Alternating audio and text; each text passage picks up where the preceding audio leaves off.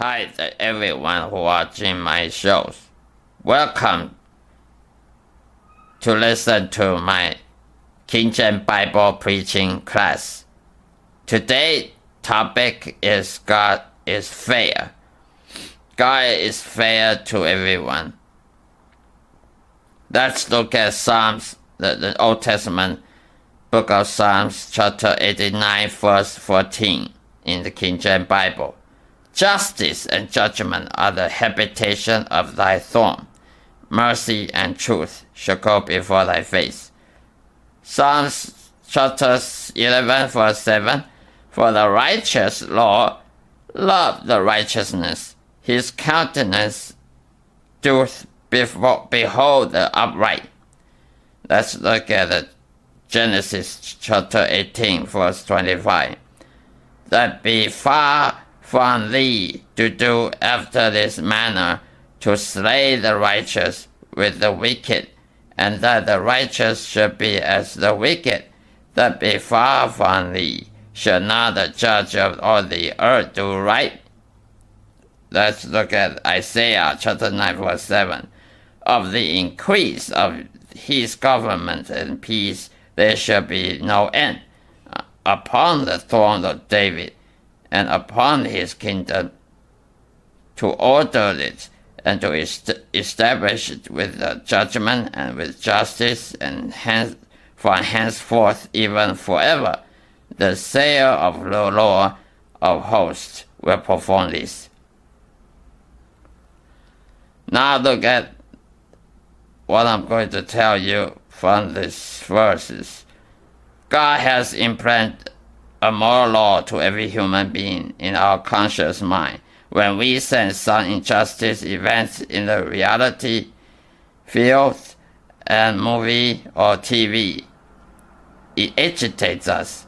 Everyone can differentiate between good and evil in all kinds of circumstances, unless you are an absolutely psychopath. Otherwise, it is our instincts to feel naturally distressed and nerve-breaking in unfair and injustice scenario.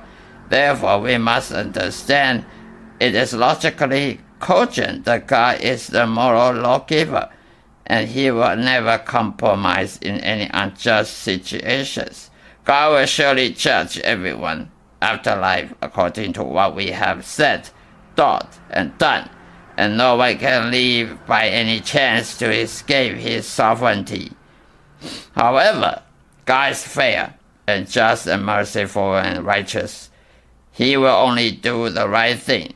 Atheists judge and project that it is God's negligent creator who condones evil to misfortune innocent people in the world and cause innumerable excruciating suffering and tortures. They are all wrong in this observation because they could only see the past, never be able to see the big picture or dimension. In an old dimension, as God is busy doing salvation and redemptive job to all mankind.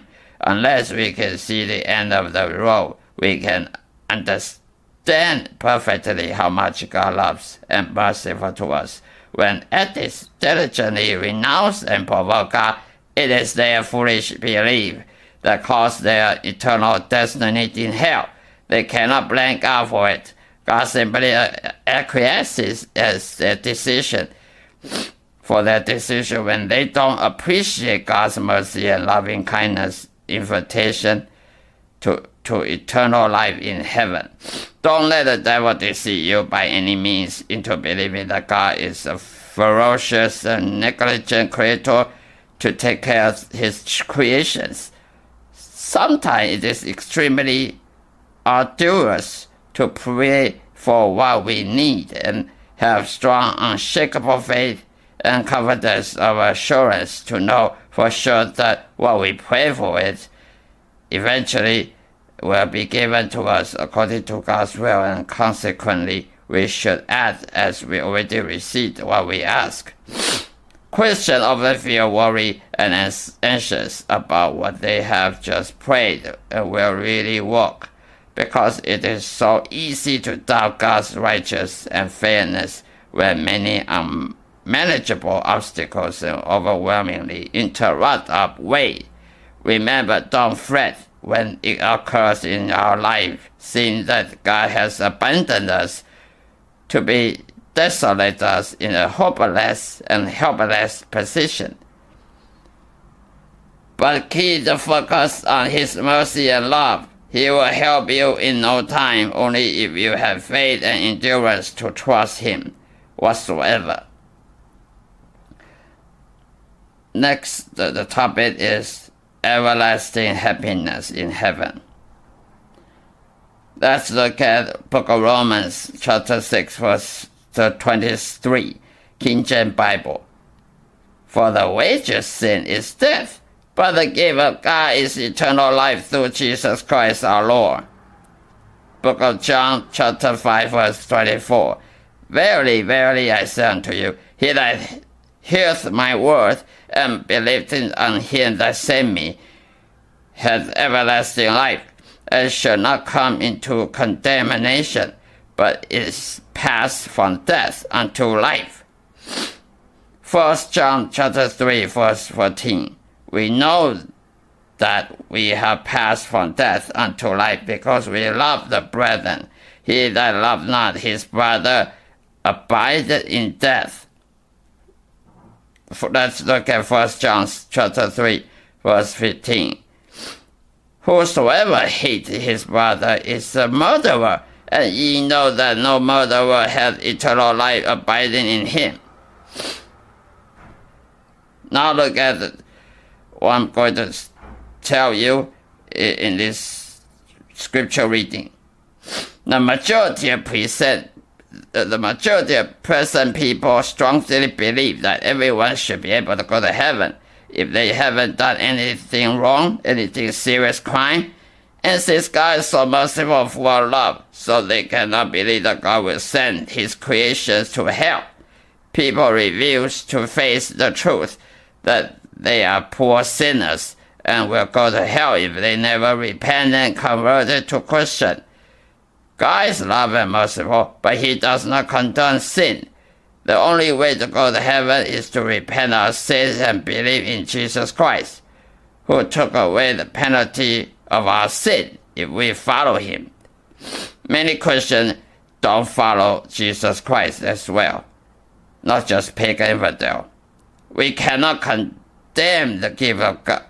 We cannot condemn the gift from God, which is eternal life or everlasting life, and then expect to go to heaven, because we disregard the truth and believe what we want to believe. Unbelievers ponder in their hypocrite way that they are far better than Christians in their generosity practice. The unbeliever loves to boast themselves when they contribute to volunteer work and donation to a tremendous amount of money to poverty and food bank. You must understand that what a soul in heaven really is doing more than just living forever. And eternal life is the life of God. God created heaven and desires anyone who believes and loves Him will have everlasting happiness.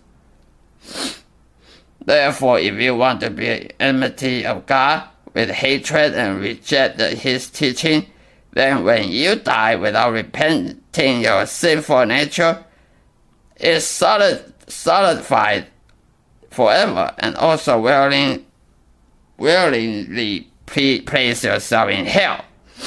Yes, unbelievers can be very generous and warm-hearted than anyone else, but no matter what you do, your hidden sinful nature cannot change.